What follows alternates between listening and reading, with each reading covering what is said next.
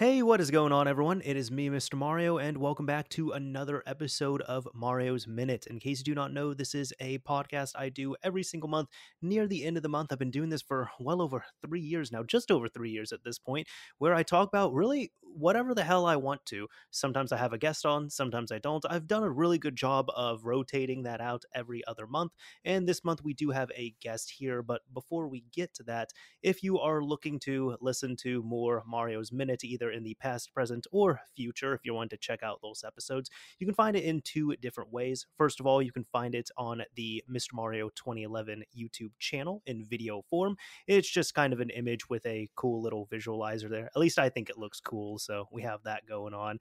Or you can take this around with you like an actual podcast. Look up Mario's Space Minute, all in, well, just how that's set up there. Look up Mario's Minute on your favorite podcasting platform, and you'll be able to listen to it there, hopefully wherever you can, if you're going many places, or if you're just hanging out around your house or apartment or room, wherever the hell you are. Anyways, as I always ask here, to my guest, who the hell are you? Hi, I'm Casey. I make videos about games sometimes, and that's all I really know how to say. Oh, okay. Well, I mean, that works out. I think that's enough. Anyways, how are you doing today? I'm doing just fine. Thank you very much for having me on. How are you doing? Oh, no problem. I'm doing pretty well here. I know I've just been, we were talking about this a little bit before the show, but I think both of us have just been busy until we like literally ran on here to do this. So I'm Mhm. glad we were able to get synchronized, but it's been a busy day kind of running around everywhere. Yeah, I definitely feel that. Yes, yeah, yeah. But to anybody who doesn't know who you are or what you might cover, I guess I don't ever want to talk about someone else's content like I really know it as well as they do. But how would you describe what you do? I like. Here's the thing: is I kind of let like whatever I feel like working on. I think is interesting to go find out about. Direct what I work on. So a lot of it is weird video game ports. Like I do lots of handheld ports or like last generation ports of stuff or demakes. But I don't know if something is interesting. I'll just find out what story there is behind it and tell that story in an entertaining way if I can. And that's what I've kind of let guide me. So my favorite stuff I've done has been like the old last gen Need for Speed games. I recently did like a Connect rail shooter that was fun. Yeah, so stuff like that. And Hmm. right now I'm working on a Hot Wheels thing, which I'm very excited about. So Oh, okay, okay. Is there any other hints you can give about that, or not right now? I've kind of teased it a bit on the community tab already. So it's mostly just they did a bunch of series of movies way back when Yeah. that had like this connected universe, and I think that's really interesting. And people kind of forgot about it, so I'm gonna get in touch with the guy that made it and Oh, that find sounds out some awesome. stuff that does all the games and all the comics and stuff like that. So it's gonna be a fun time. Awesome, awesome. I'm looking forward to that. I know I myself I did find actually because I was just looking through your channel here, and I think the very first thing I ever saw from you was actually about ports. It was your Counter Strike Go console port video. That was a very fun video to make. Yes, I'm just. Are the servers still up on that right now? Like Uh February 2021? I haven't played it in a while. I think the PS3 ones are gone, but I believe the 360 servers are still up because it's part of the Xbox One back compat. But Okay. yeah, I'm hoping that I can maybe find a way to get the PS3 version working again because I recently got a PS Move, and Oh, right, right. yes, it supports that for some reason. So if I'm, I would really much like it to see how that plays with other people. But Valve did really weird shit when they were on the consoles. Like, not even to demean it by any means, but just like from what I know, like Half Life was pretty impressive on consoles. Half Life Two barely ran, but it ran, and then Orange Box and such. But like I never knew about the move functionality on CS:GO. they had a lot of really weird ideas they wanted to chase down, and it seems like it half the time didn't work out. Like they just it's weird how they flip-flopped from absolutely hating Sony from like 2007 to 2010 to making Portal 2 have Steam functionality exclusively on PS3. Uh I I do remember that. Yeah, I remember Gabe Newell like just straight up bashing the PS3 and talking about like how bad it was and such. And then like literally the next release right after the Orange Box, he was they were all on board with Portal 2, because I think Portal 2, like it linked with Steam directly, and if you bought on PS3, they gave you a PC copy as well, didn't they? Yeah, they gave you a PC copy, and it was also crossplay for the co-op, which was really cool. But Hmm. yeah, like you said, it's wild because when the Orange Box was happening, um, I remember they delayed at the last minute the PS3 version by a month, and on the launch day of the 360 and and PC version, when they announced the delay for the PC version, or the PS3 version, like a week earlier, on launch day of the other versions, Gabe was saying, "Yeah, the PS3 is trash. It's an absolute waste of everybody's time." And and it came out, and that port was pretty terrible. Like, I was playing it recently, and I was gonna make a video about it, but I just haven't gotten the time to really sink my teeth into all three of the games in it. But it basically has really weird bugs, like everything is slightly higher pitched on PS3 for Half-Life. What? So like if Like you the listen, audio? yeah, so you listen to like the G-Man speech, and I've been playing Half-Life 2 for 15 years, so like I've got it burned into my brain, and it Sure. sounds like the Alvin and the Chipmunks at "Rise and Shine, Mr. Free." It's just, What the hell? and 'Cause like yeah, all like the pistol sound effects are really high pitched. It's really weird if you've never played it, if I've you've played that game before. I've played, so I've played Half-Life 2. Like I actually played on 360 on the Orange Box, of course, but I didn't know about that. The one obscure thing I knew about the Orange Box was, I want to say it was on 360, and there was tile updates that were coming out, of course, and there was like 1.0, that was the base version, and there was 1.01, and 1.02 came out, and the fixes were mainly for Team Fortress 2. And apparently something didn't roll out properly with the update. So the end result was, if you popped the game into your console, or if you bought it digitally, if you fired it up, you would get prompted for an update. You would download 1.02 and you'd play online with no issue. But if you had the disc based version and you did not remove it from your system since the update went out, you would not be prompted for the update. So you had people on two different update versions that were playing online together. That's really really weird, and Yeah, and like let them play together. it let them play. Yeah, there was no check to see, hey, you're on the tile update 1.02. It was no, just allowing it, because for some reason the only way it would force a tile update if you had a disc version is after the update came out. If you took the disc out of your system and put it back in, even for a second, then it would prompt it. But if you, and I knew several people like this, when they got the Orange Box, they only play that for like a month, so they weren't prompted for that update. That's absolutely wild, and it's really funny to think that even with a game that only got 2 patches, that they still managed to have patch related issues. Jeez, I thought it would have been more. It was really only two. It was something like 2 or 3. I think the PS3 actually got one less patch than the 360. But yeah, I think the issue is that for one thing, EA did the PS3 version. Like Hmm. an EA studio that was mostly responsible otherwise for like PSP games, did the PS3 version and cocked it up big time. And for the 360 version, Microsoft wanted to charge a lot of money for every title update. Yes. Yeah, And that was a big sticking point for especially a lot of indie developers. yeah, and then Valve just was not on board with that. And yeah, it's kind of wild to look back at that entire era of early 360 and PS3 stuff where they swore off the PS3 entirely, and they made Left 4 Dead was on 360 but not PS3 at all, neither game. And Mhm. then the controversy over Left 4 Dead 2's DLC, which was free on PC, Microsoft made them make it paid, or they would That was charge them so much money. the first one, I believe, because the first one only got one DLC, but yeah, it was like $7 on 360 and free on PC.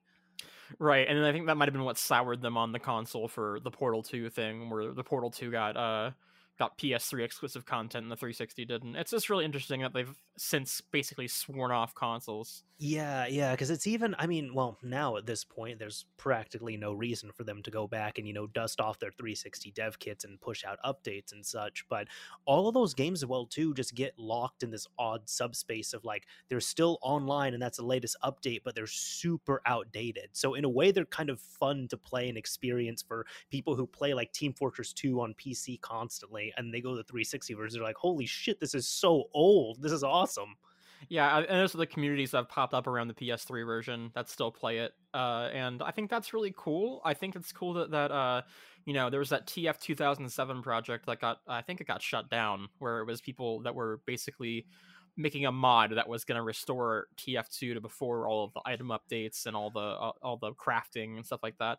Mhm. That got shut down. So as far as I know, it's really the only way to play vanilla TF2. And the same thing goes for CS:GO, where like the old maps that were pre the redesigns that just basically look like CS source maps, those are all still playable on console but not PC. And it's interesting from a preservation standpoint that we Mhm. can just go back and have this pseudo official way to play these games without having to modify them. Yeah, I would agree on that. Even if it's pretty much like, hey, we left these games in the dirt and they're completely outdated, but it's interesting to experience that. Yeah, it's weird to go back and play CS:GO on console after playing, however many thousand hours on PC and still hear the phantom footsteps and like, oh my god, I'm getting like 2014 flashbacks.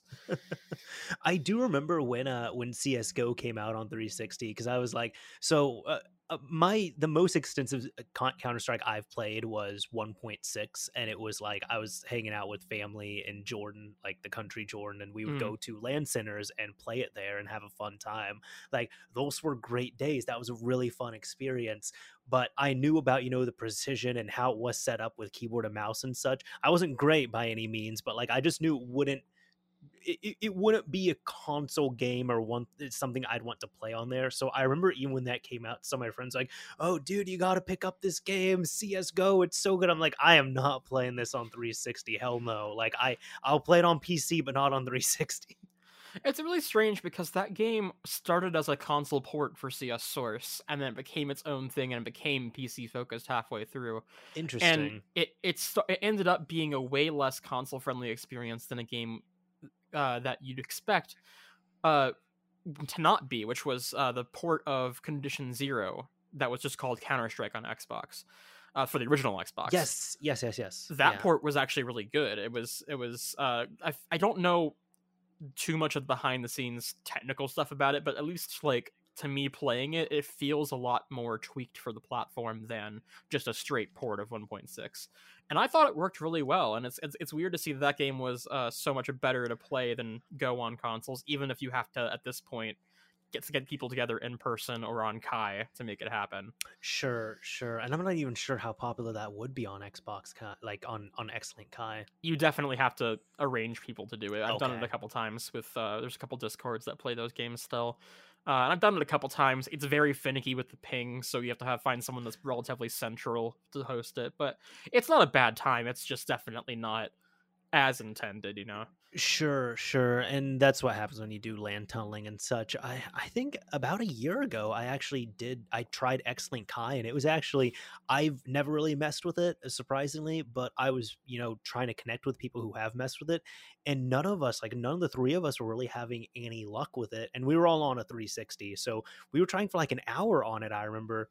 And then we finally tried the game we were trying to play was compatible on Link, and we said, screw it, let's just try Link. And all I know is that within 5 minutes we had it working on Link, and it was working as intended.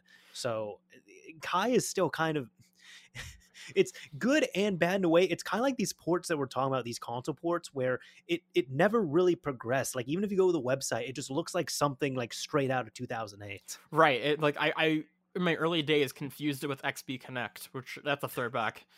Yes, yes, yes, yes. I think that came first, didn't it? Yeah, XB Connect I believe was first, but they were both like they came out during the Xbox's lifespan. I do And remember that, yeah. you were trying to play 360 games with it, correct?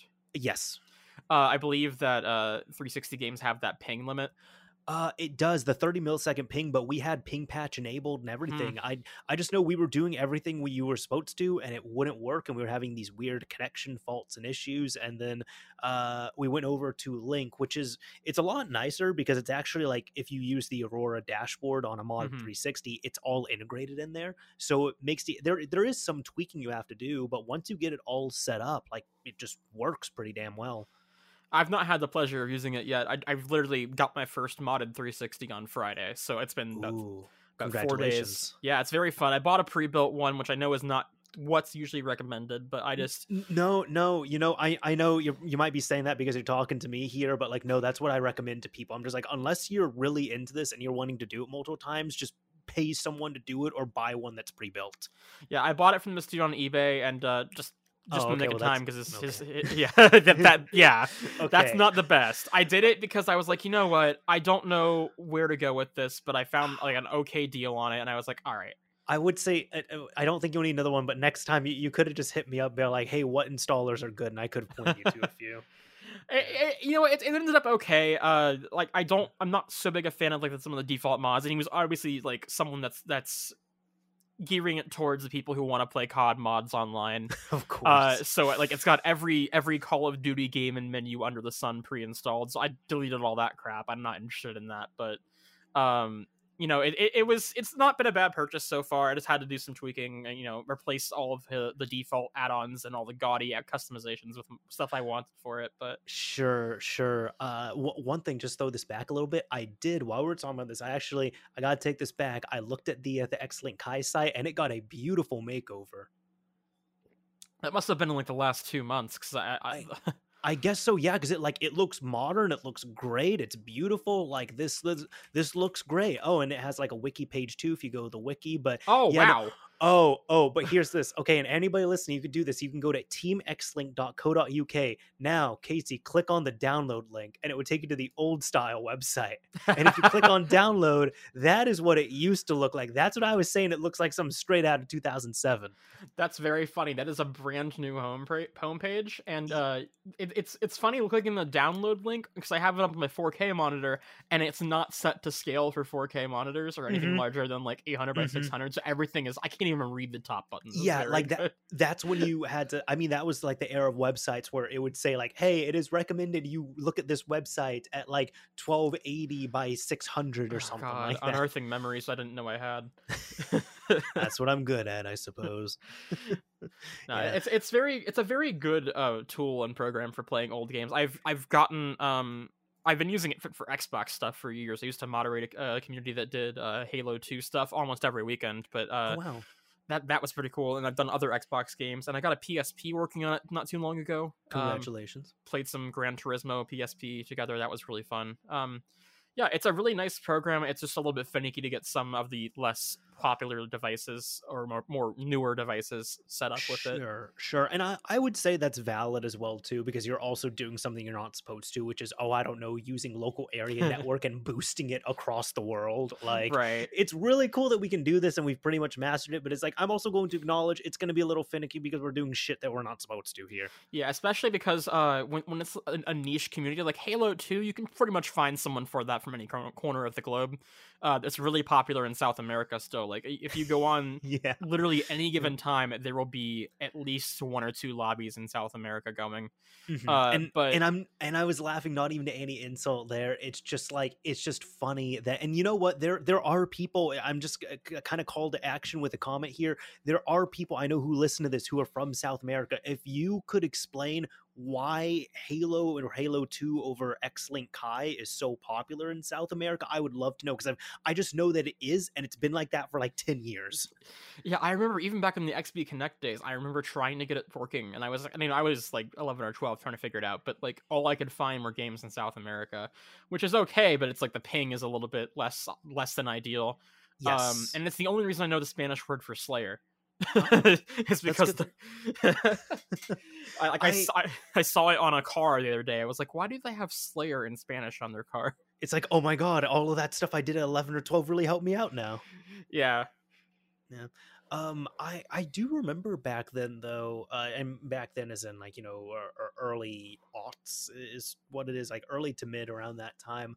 It was funny because X-Link Kai and XB Connect, they weren't even looked at as like just straight up like, this is what you have to use to play these games. It was very much looked at as, I don't want to pay $50 for Xbox Live per year because screw paying for online service. I'm just going to do this free thing.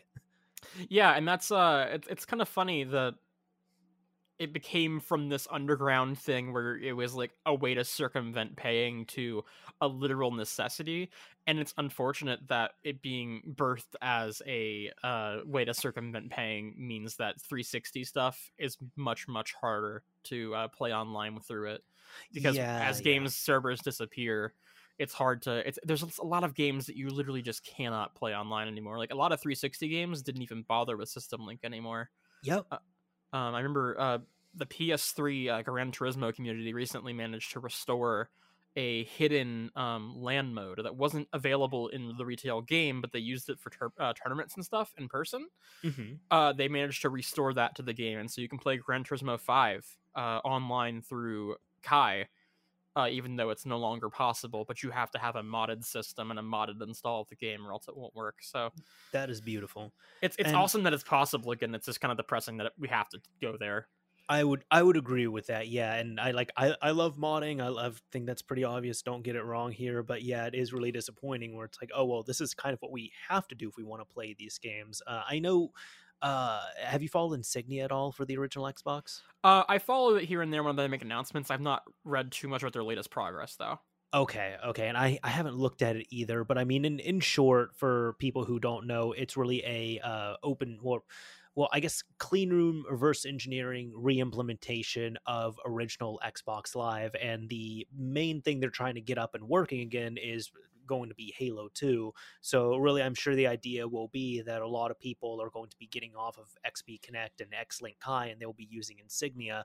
The nice thing will be with that, they're trying to hopefully set it up so that you will need to like go online, you'll need to read a guide, because there's things that can't be changed. Like part of the Xbox Live setup process is you do have to put in a credit card and all that, which they're going to say like, hey, just put in like all C's or all fives, whatever it is. We're not going to don't put in real information.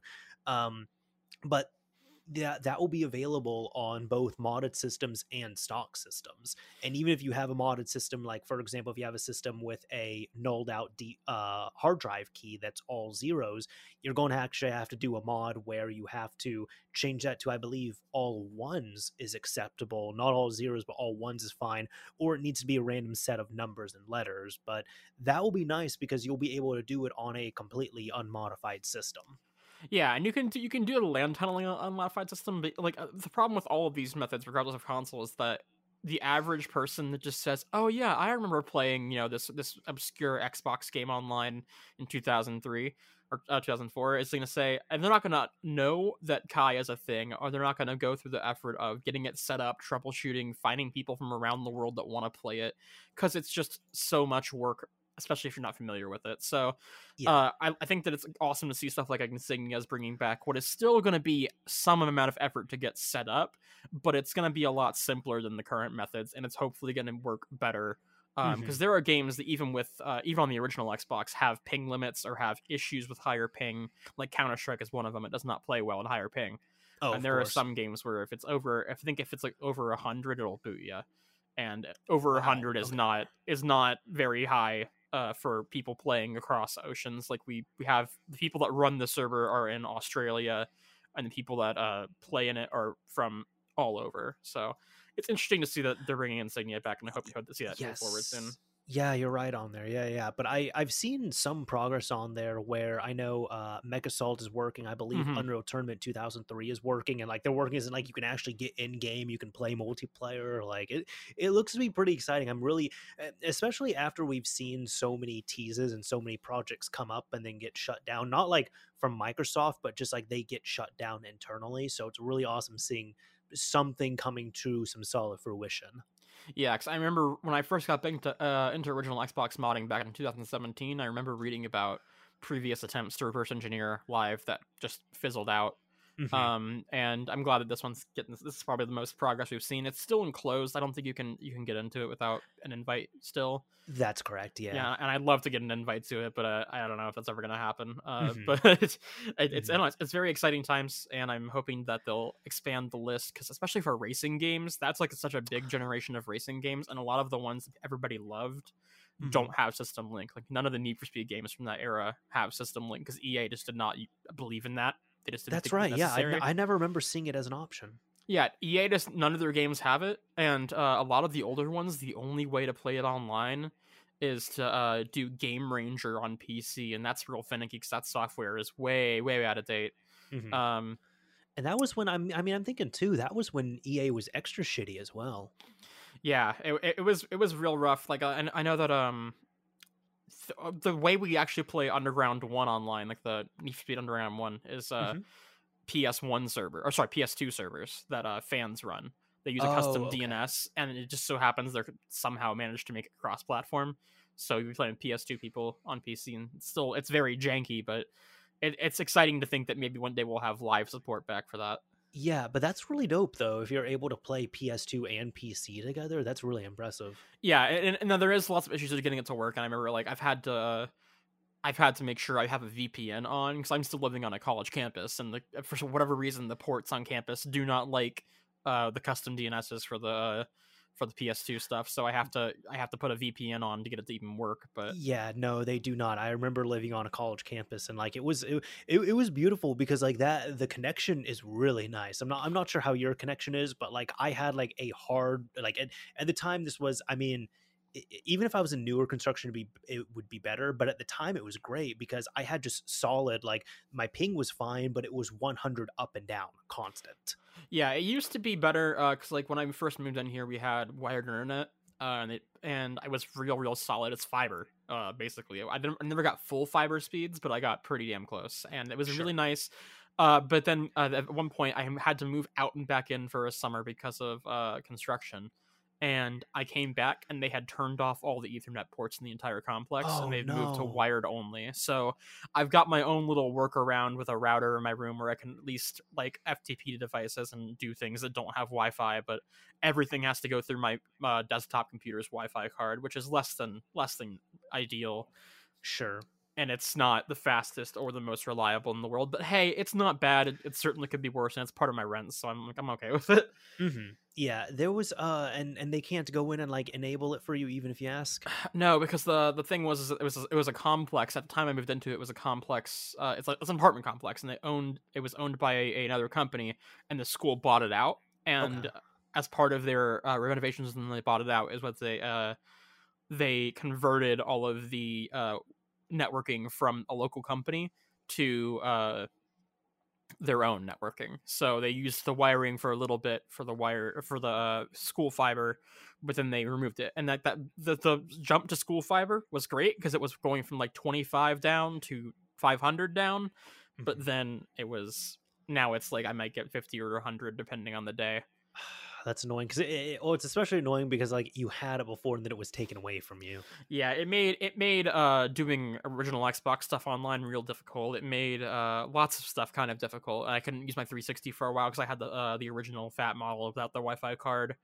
Mhm. And I can only have 5 devices on the guest network, which is for most people fine. But when you've got this whole arsenal of old game consoles, Yes. Yes. that's a bit frustrating. But Yes.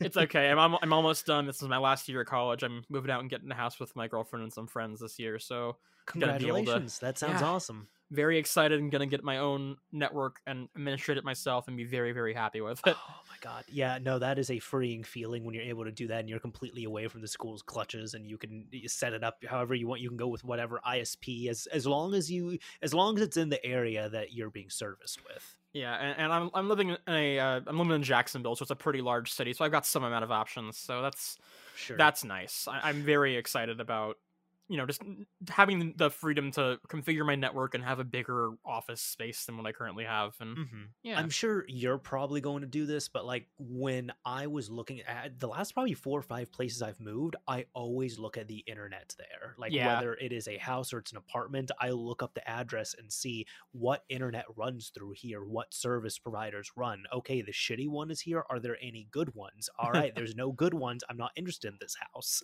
yeah. You want to make sure you don't get stuck with some old local company that's still got really slow stuff, because that was the situation here. Is they just had some old wires from this company that had been servicing the complex since it was built, Mhm. and it was just they never upgraded it. So it's definitely like something to consider. But hopefully, we're moving over to like the other side of the river where it's hopefully not going to be too much of an issue. But who knows? Right on. Yeah. Just yeah, just literally look at everything, not only like shower pressure and such, but also like internet hookups and cell phone service as well, too. That's really important. Yeah, the cell phone service here sucks, and if my Wi-Fi goes out, then I'm just kind of like, hello, I can't reach anybody. Are you in like a, yeah, I guess if you don't mind me asking, are you in like an older like brick building or what? No, it's a somewhat modern apartment building, but I'm in the middle Okay. floor, so it's like I have people above me and below me, and I think it's just I don't know, just something to do with the way this complex was built. I have no idea why it would be bad, but okay, gotcha. There's an alligator somewhere, and there's Florida Man and all that, so I get it. there are alligators in our lake. It's a bit Yeah, I would say far away from there. Yeah, the thing is that everybody that's not from Florida is afraid of them, and they're just like, I won't want to be anywhere near them. And it's like, you see them, they're just minding their business. They just don't do anything. Yeah, as long as you don't bother them. Like, obviously, you're not going to go walk over and say hello to them, but you're not going to, like, they're just kind of a fact of life here. Okay. Yeah, we've got gators, we've got snakes, we've got all kinds of things, and yeah, we're like a little mini Australia, and we're just kind of used to it. A mini Australia? I've never heard of that. Yeah, I've just heard of us being America's Australia because we've got everything that wants to kill you between the meth heads and the animals. I mean, I've never heard this, but you're certainly not wrong. Like, with the description there, you are not wrong at all. Yeah, like when I was a kid, I remember stumbling across rattlesnakes in our backyard. Like, it was just a thing that would happen. I remember one of the hurricanes, like in 04, 05. I was a kid. I was like 7. Mm-hmm. We went to a hotel because my dad needed to do work for business, for like his business, and he needed power, and we didn't have power for like a week. So we went to the hotel, and I remember getting out of the car and stepping on a pygmy rattlesnake. And that was scary. Are you kidding? No. So yeah. Oh my God. Florida is not the most friendly environment for humans. I don't think we're meant to live here. No, and isn't that why Miami is going to be drowning? Well, that's just because of global warming and the sea level rising, supposedly. But yeah, but also, I mean, maybe it shouldn't have been inhabited. I don't know. Yeah, well, Florida used to be underwater once upon a time. Supposedly, that's what I was told us in elementary school. I don't know if that's true. But yeah, it's between the weather and the eventual sea level and the animals. It's just not the best place to be. But a few more years, I'll hopefully get to escape it. I want to go to the West Coast where it's not, the sun doesn't try to melt me during the summer. Gotcha. Yeah. No, it's look at you know what, when it comes to that as well too, even just places to move and such, look at internet there too, because and I say that not just as like a preachy thing, but it's like there's a lot of companies like in these expensive places in like the East Coast and West Coast where with them going almost all remote at this point, there's like, hey, we don't have to have super expensive like shoebox apartments in the middle of Silicon Valley. You don't have to live this way. We can live like kings in the middle of Missouri and get pretty solid internet. Right. Yeah. We were considering like we've always talked about Washington State just because we think it's pretty. And that's one of the things there's like, God, the housing market right now, it's a good time to find somewhere to live. But in a couple years, when people have realized, oh, we don't need we don't need office buildings, we can just have people work from home, it saves them and us a lot of money, then it's just going to be a lot more expensive, especially for internet and for housing.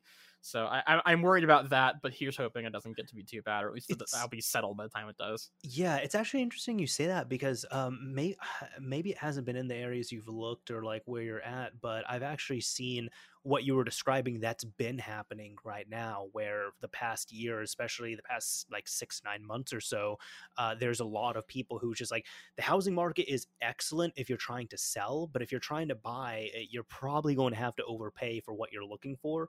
Or if you find something you like, you pretty much have to decide that day if you want to commit to it or not, because it's going to go off the market.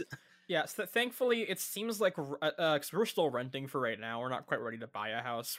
We're all finishing college or finished college recently, so we're not ready to like buy. So I think that renting a house is going to be our plan. And the renters market right now in Jacksonville, at least, is really, really good. Like there are 4 or 5 bedroom houses in really nice neighborhoods for $1,600, $1,700 a month, which split 4 ways upon adults working jobs. That's not bad at all. No, not at all. Especially so, like apartments here are like almost that for a 2-bedroom sometimes. So it's really not a bad deal, and I feel like getting into a longer term rental is going to be really good for us as a step towards not living in apartments intended for college students when we finally want to break away from that sort of living, because I don't know, it really sucks having all your furniture in your office / bedroom touch because you just outgrown the space. that's the little situation I'm in right now. I've got like my little racing wheel nook in the corner that's touching my bed, that's touching my desk, and it's just if it's real cramped. I totally get that. But that's also, I mean, because I've been through college as well too. That's even kind of part of like the charm and the struggle of it. And then you get to appreciate everything when you're an actual adult and you're going out and like making real money. It's like, hey, I can have all the space now. I can do whatever the hell I want to. I can administer my own network now. Yeah, it's like I get this weird nostalgia sometimes from my first year of college where I was in the we used to call it the hospital because Because it's it looked like a hospital. this dorm. It's a really nice dorm, don't get me wrong, but it was always really quiet and dead because it was like mostly the older students that lived there that just kind of were either there, they either weren't there or they were sleeping. So Sure. it was like you get a suite with four bedrooms, and then like a small common area and bathrooms to share, but it's like the bedrooms are like the size of a prison cell or a hospital room. Oh, and geez. and you literally get about that much space, and like I get weirdly nostalgic for that, where I'm just like, man, 2017 was a simple time. I was going through my gen eds. I wasn't worrying about school that much. I was literally just going to class, coming home, playing video games and writing about them, and that was really chill. I would not trade what I have now for that. Never. Not for the world. But You would you're saying you wouldn't downgrade, but there's also something to value back then. Yeah, there's like some nostalgia for that the simplicity of that, where I was just kind of all I really had to worry about was, these little bits of homework and assignments, and then I could do whatever I want with the rest of the time. It was a great year to find who I wanted to be, Sure. free of my hometown and everybody I knew back there, and that was a good time. Sure, sure. No, I know. What was going on back then? No, I'm just trying to think of. I've had. I remember like in the moment having some of these talks with some of my friends of like, hey, yeah, this is great. Like, this is nice because you're finding yourself, you're getting your own freedom for the first time, especially if like you're living on your own. Because I myself, I did it like kind of a weird roundabout way. I went from living with parents to living by myself to briefly having roommates at one point and then living by myself again. Hmm. So I didn't have like the whole like like kind of middle thing where you go from parents, roommates, then by yourself. um However, on there, I just remember having some conversations with friends back in college, and that like one of my best friends, he was saying, "Is like, yeah, people say this is like the best time of your life," and all. And I kind of said, I'm like, I can kind of see it, but like, if this is the best time of my life, this is going to be really awful as well too, because like, no, I am busy, I am barely sleeping, I am stressed out about grades and schoolwork and all this stuff. Like, this is awful. Yeah, it's got its ups and downs for sure. I think Yeah, honestly, it's just that school. It depends on what your degree you're doing, but school as a whole is almost always just kind of going through the motions. Like everybody makes out college to be this whole new thing, and like it is, you do get to decide a little bit more what it's like for you. But honestly, as I'm finishing up this degree in multimedia production, I'm just like, man, I really like. I'm glad I have the degree. I'm glad I've learned some of the things I've learned, but I really did not need to spend 4 years doing this. It's like, it's like I have classes where I went to learn how to edit videos, and the teacher gave us After Effects templates, and he downloaded off of YouTube sure. from tutorials, and that's all he taught us. And I'm like, did I need to pay you for that? Like, I could have done that myself in my dorm room. I don't. And a lot of people are learning, no, you don't need to do that. But it's having that 4 years and having that degree still helps out. But like, even so, it's becoming less, and this isn't even to demean it, but it's becoming less valuable, and there's more of that skill set that is looked at there. But there's a lot of people who, if they're just able to really grind it out for several years, like in their bedroom, they can get into some pretty solid positions, or even kind of like do a roundabout way of getting into there. One of my best friends, for example, only Zoltan, he's been on here before, but I know with him, he went to college for computer science, but he's always been into Halo. He's really been into competitive Halo. And then after college, he couldn't get a job like in his field. So he was working at a cell phone store, like, selling service, selling phones, all of that. And then in the evenings and at night and on weekends, he was doing his Halo competitiveness, like competitive stuff. What else was going on with him? Uh, he was traveling for a lot of tournaments. He was coaching. He started getting into commentating. So he was streaming. He started teaching himself all of that. And then, even on the side from all of that, he started working on anime like parody dubs and such. So him and his brother were learning how to do that. And all of that just kind of culminated and came into the right moment at the right time, where he's now working for the Score Esports, where he's an editor there, but he was able to get his foot in the door because he was so well known in the area there locally for all of the work he's done with competitive Halo.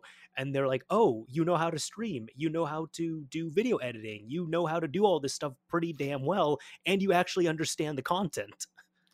Yeah, if there was anything that college was good for, and this seems like this is true for him too, it's just like giving you that time to, you know, the gap between being 18 and being 21 is a lot bigger than it sounds.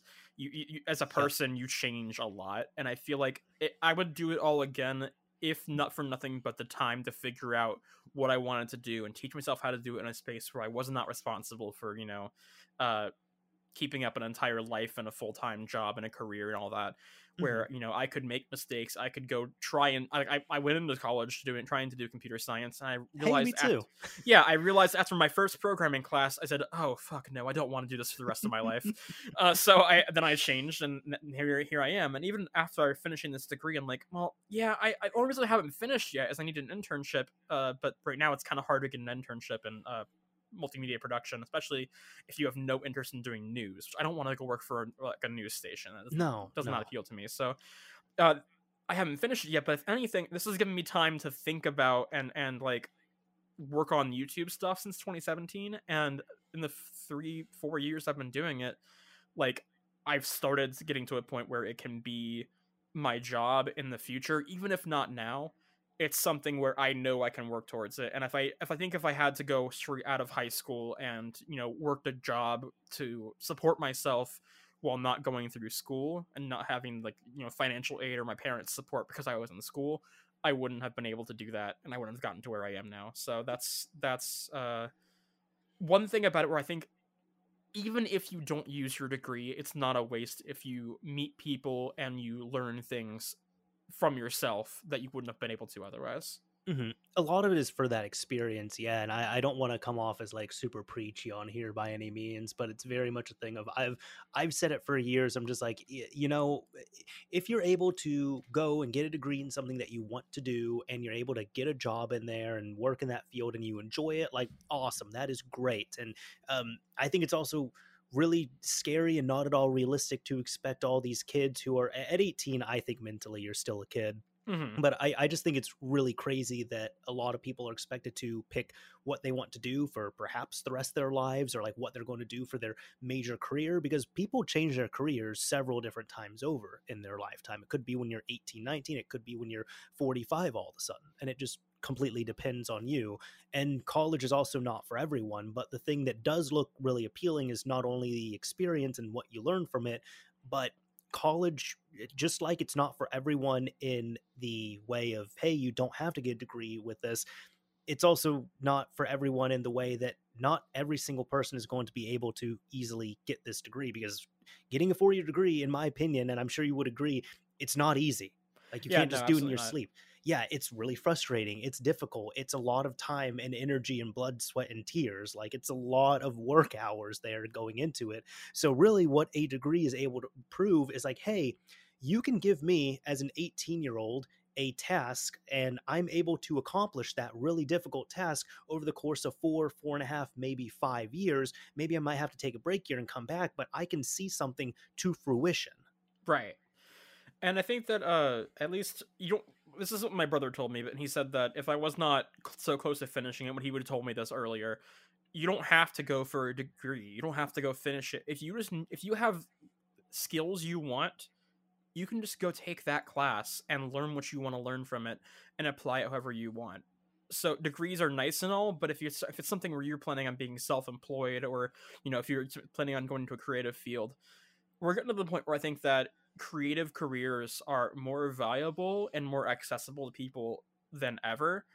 And there are careers where you can go take 2 or 3 classes out of college and know how to get into that industry without having to go finish a 4-year degree. Like, I think in my 3 or 4 years I've been here, the classes I've taken that have been the most valuable have been documentary production, because in these 2 semesters I learned more about working a camera, editing, how to produce a documentary, how to actually like shoot things in a way that looks good and is professional. I think that those 2 classes taught me more than all my other classes combined, and I think That's that awesome. I could do something with those skills that I don't think if I didn't take those classes. Those are even part of my major. If those are part of my minor, if I just did my major with no minor and finished it out, I don't think I'd be nearly as prepared for any of the jobs I could feasibly get as I am with these 2 classes.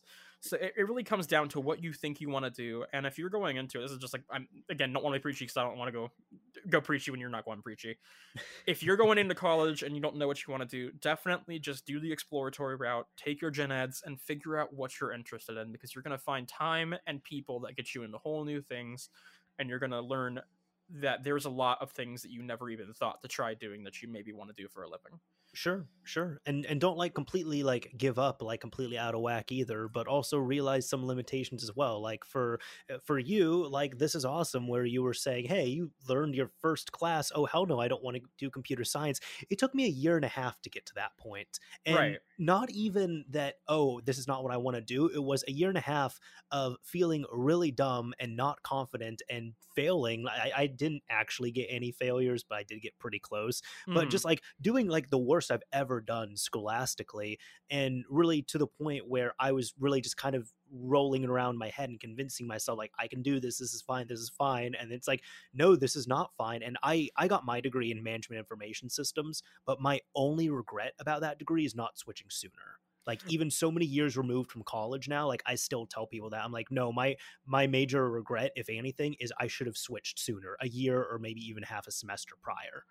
Yeah, I had my first semester with the programming class, and I just, I'm good with computers. I think I know that's a weird, like a way to phrase that, but I think I'm good at understanding how computers work. I'm a very I understand exactly what you mean because I'm that same way. Yeah, I look at something, I'm like, oh, this controls this, or this works this way. Like that makes sense. But when it comes to writing code, my brain I can't wrap my head around it. I tried to learn C#, and I was very excited about it. And that's my first class, the very first programming class they make you take, and I just could not wrap my brain around it. And I did not fail that class, but like you said, I had to withdraw because I was going to fail that class. And I changed without a second thought, and thank God I did, because I would not be able to get by through that. That's awesome.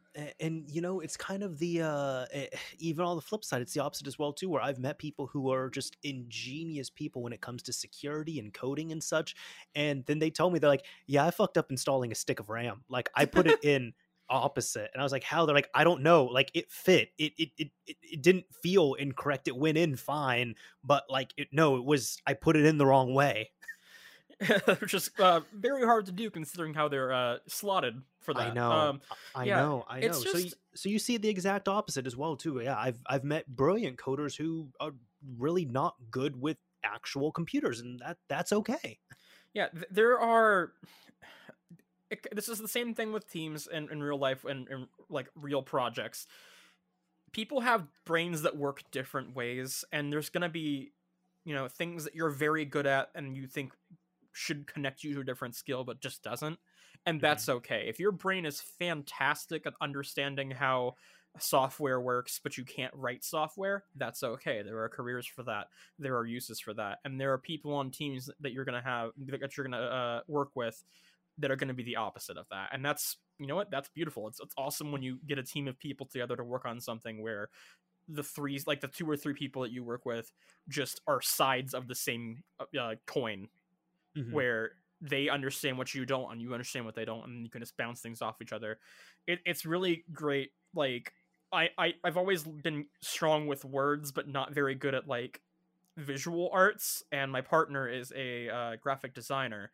Oh, and wow. I think being best friends and a partner with 2 graphic designers has given me knowledge that I would not be able to understand myself, and just taught me how to do things I wouldn't be able to do. And I like to think they feel the same way as far as technical and writing stuff. That's awesome. That's really cool, especially when you're able to work so closely with people like that. Yeah, I mean, working with graphic designers, if you're not a graphic designer, is one of the most like bizarrely interesting, frustrating, and useful things at the same time, because you're like, oh god, I used to make stuff that looked like this. When you look back at your old work, and like, you know, you're gonna show them stuff you made and think like exciting for approval, and you're like, oh, they're like, oh, that's let's fix this, and I'm like, oh no. But you do learn a lot, and it's the kind of thing where just like meeting people that know things you don't, but that are so good at it that you so get better at it by being around them, is one of the coolest feelings that college let me to have. Like let me feel. One thing, even because I've been out of college for several years, but one thing I've really kind of caught myself doing, which I have to kind of consciously work to not do this, is to not assume skills with people. And by that I mean there's been several like collaborative things I've been working on with people online, where it could be just I'm trying to be vague about it, but could be like any type of, you know, tech modding related project, whatever it is. And when talking to several people, it's like these are people that they are definitely very knowledgeable, respected, just really smart people, but they'll tell me like, oh yeah, I don't know how to do this certain thing. And I'm like, really? You know how to do like these other things that are very technical, but then they might screw up something really really basic, or like I'll have to walk them through it, and I'm just like, wow, you've worked with all this other stuff, but you've never done like this other task which just kind of slightly removed from it. And I've kind of realized I need to stop assuming those skills, because it's never like a demeaning thing at all. It's just very much like always catch me by surprise. I guess one of the best things I could think of is I'd had a game night with a few friends, and there's one guy, he described himself like this, but his words, he had said, look, I know I'm like a really like he's like, I know I don't fit this stereotype, like I'm a really like tall, masculine, kind of buff guy, but I'm a big fucking nerd. Honestly, I know so many gym rats that were huge into role-playing games and stuff like Yes, that, anime. yes. I used to work, I don't work there anymore because of COVID, but and I just haven't gotten back in there because I'm so close to graduation, but I used to work at my school's game room. And the people I worked with there, it was such like a wide group of people, but I mean, I used to work with dudes who, you know, bring a protein shake to work and a gallon of water, and you know they're always at the gym, and you hang out with them and they're just eating pure like just a tub of meat because that's how they are. And like you wouldn't think it, but then they also like are super excited for the latest anime, and they like to play D&D with you, and that's awesome. It's kind of awesome. I don't know, it's like people have their own like diverse tastes and experiences, and I think that we're getting to a point where it's no longer so easy to categorize people. I think the internet has made it so easy to find and become interested in new topics and hobbies, and that's awesome. It's so awesome that you can just find and get into hobbies through just stumbling upon a YouTube video one day. Yeah, and there's absolutely nothing wrong with that. I absolutely love it, and you never know who's behind the anime profile picture these days.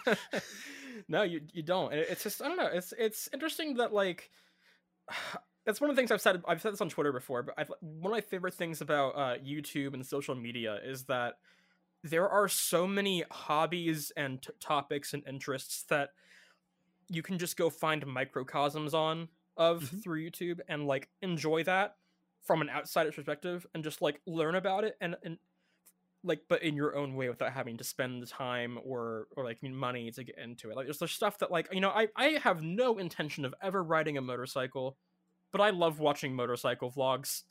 Like it's just one of those things where it's like you never know what someone could be into given the opportunity and like free of risk to try something.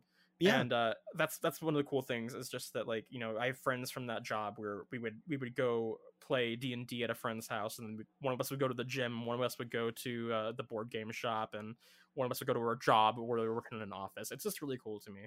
hmm and not even with just like, I guess, walks of life there, but even just you talking about the whole motorcycle thing kind of reminded me of this. YouTube has been absolutely invaluable for anything car related, because like I'm one of those people, cars, like working on cars kind of terrifies me a little bit. I'm not really the best there. I admittedly pay, someone to change my oil and such, but it's given me watching random shit on YouTube has kind of given me that extra confidence where it's like I did this in high school, but like I can pretty confidently install a aftermarket stereo in a car. Like Hmm. that's fine. My ex, for example, she had completely busted one of her side windows, or not side windows, side mirrors. And it was really funny because like she did that, and like just that day or the day before, I was randomly watching a video showing how to replace the handle on a door.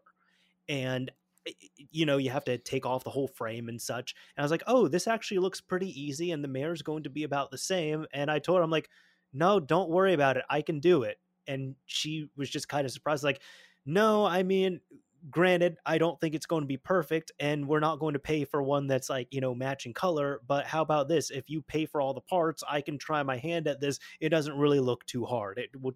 And sure enough, yeah, I looked up like one or two videos. I had to go to Home Depot once to get some screws and washers, and it took me about an hour to get this all in there. Yeah, YouTube is one of those things, especially for car mechanics, where it is really the future of learning to be a mechanic or learning to work on cars. If your mechanic doesn't use YouTube to learn things, like some will say, well, it's because he knows what he's doing. No, he's not keeping up with things. Like, and just to illustrate that fact, my first car outside of high school, was I got it for my 18th birthday. I paid for it, but my dad finally like got it together for me for my 18th birthday, and Sure. got a stereo put in it so I could have my phone with everything. But like, it was a 2001 Volvo S80. Loved that car, miss it every day. But Volvos are Volvos. They're very electrically complex and finicky. And the one I got was some old lady's church and grocery car. So she drove it very little. Nice shape, but the rear view mirror had like this film that had gone all hazy, so you couldn't really see out the rear view mirror. So my dad's Okay. mechanics were like, because at the time my dad had a car dealership, and he was like, okay, I'm gonna have my mechanics fix that for you. And so I took the car for a test drive the first day I had it. It had a sunroof, which was cool because I'd never had a car with a sunroof before. So I opened the sunroof and went for a drive and had fun. Got back, closed the sunroof, and then dropped the car off to get work done. So I come back the next day. They've replaced the mirror from one out of a different Volvo, Sure. and thrown the old one in the dumpster. And I get in the car and I go to open the sunroof and nothing happens. And I'm like, hello, can someone take a look at this? And so, long story short, what happened with that was that Volvo has a chip in that mirror that is one-time programmable to a car's ECU. Oh no. And if you replace it without having it flashed by the dealership, then none of your sunroof won't work, your dome lights won't work, your alarm doesn't work, your This is a keyless entry doesn't work. 2001? Yep. Jeez. Volvo, baby. And so, and I looked into how much it was to fix it, and Volvo said that the part was $300, and then it would be hours of labor to have it programmed. So it was just like, I guess I have a car without a sunroof or an alarm now. So that was just how I drove that car. But it's like one of those things where like it's not the dude's fault that worked on it, because like who the hell thinks there's a one-time programmable chip in a mirror, you know? But it's, you really gotta like get up on things on YouTube, because there are people who all they work on is Volvos. My dad's mechanics only worked on old American cars, but there are people out there who only work on Volvos and BMWs and all that, and they know these things, and they share that knowledge for free that normally you have to go to a mechanic and pay them $100 an hour for, you know? Yeah, I want to say, I believe it's either newer Mercedes or BMWs. I want to say I heard the story with a newer Mercedes where a mechanic just replaced a battery easy enough, and then a whole ton of shit on the car didn't work. And it turns out you have to reprogram several different things in a very specific order if you're just replacing the battery on this car. Yeah, it was stuff like that all the time. Stuff where you have to like remove the entire front of the car to get a headlight bulb or stuff like that. Yep. It's just real dumb. And then like with stuff going forward, like BMW wants you to pay subscription services for like heated seats. What? Wait, a subscription service? Yeah, it's like features. There are features of I the had car to think of that.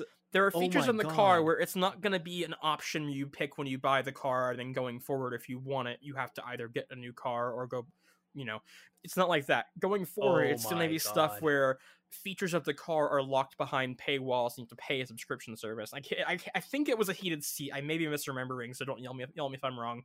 But like it's stuff like that, and I'm like, so what happens in 20 years when they're not supporting this car anymore, and you own it in the north, and it's 20 degrees out?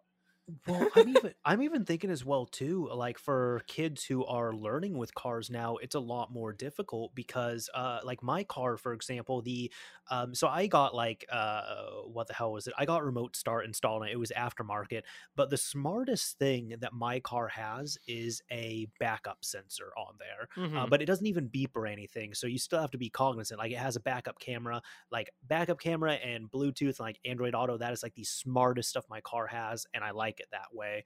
I'll probably get a smarter car for my next car, mind you, but I have the basics and foundations of it down.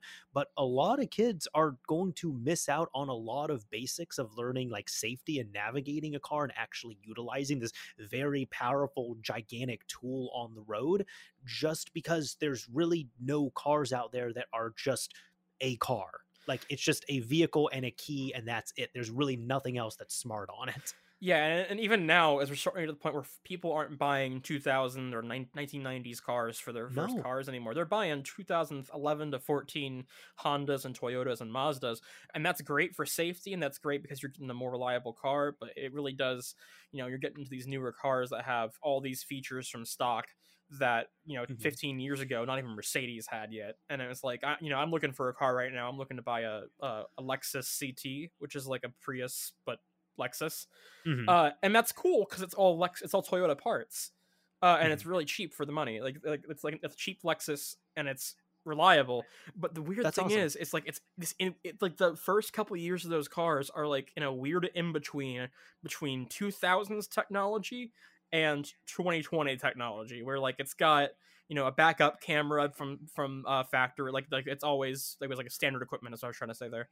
But the stereo from stock looks like it's something out of a 2002 Toyota Matrix. It has like a tape deck sitting in there. Yes, it actually has a tape deck, I believe. I mean, that's very useful for aux, but well, then Bluetooth and shit and aux. Okay, that's a Yeah, whole other thing. it's really interesting. 'Cause, like stuff like that. It's like I'm excited to finally have a newer car. The newest car I've had besides that was a 2006, and it was a Sure. Buick, so it was basically like a 2002.